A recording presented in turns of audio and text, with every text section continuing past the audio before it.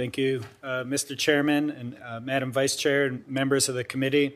I'm often take third billing in my own house, so I appreciate the chance to do so here before the committee. I serve as the Assistant Secretary for Indian Affairs, and I appreciate the opportunity to present the Department's views on S-195, the Keweenaw Bay Indian Community Land Claim Settlement Act, S-382, the Puyallup Tribe of Indians Land and Trust Confirmation Act, and the Unlocked Act, Unlocking Native Lands and Opportunities for Commerce and Key Economic Developments.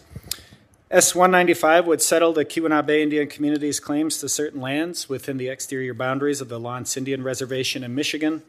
The community was wrongfully dispossessed of lands reserved in the 1842 and 1854 treaties of La Pointe, and those lands were later conveyed to the state of Michigan. S-195 authorizes the appropriation of $33.9 million to the Secretary of the Interior to transfer to the tribe as compensation for the loss of those lands. The tribe may use the funds for any lawful purpose, but cannot use those funds to acquire lands for gaming. The bill would also extinguish the tribe's claims to those lands and clear the title of current landowners of the tribe's claims, and the department supports this legislation.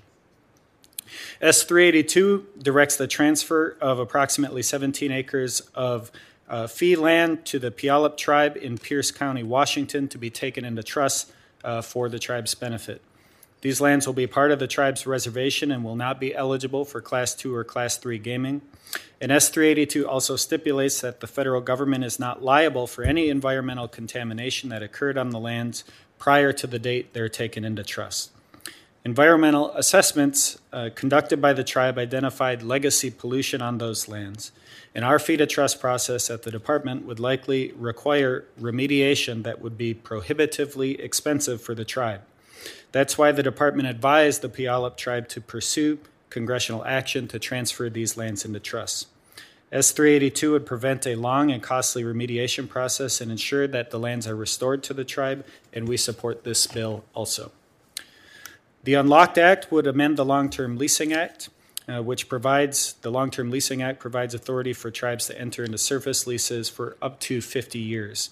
This maximum term often limits the ability of tribes to engage in long-term planning and economic development. Over the years, as the Vice Chair noted, Congress has amended this act to permit individual tribes to enter into leases for longer than 50 years, and each edition has required separate legislation, which is time-consuming and resource-draining for tribes. The Unlocked Act makes 3 significant amendments to the Long-Term Leasing Act.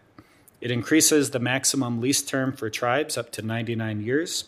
It clarifies that the Long-Term Leasing Act authorizes leases for certain purposes, and they can include the necessary utilization of natural resources.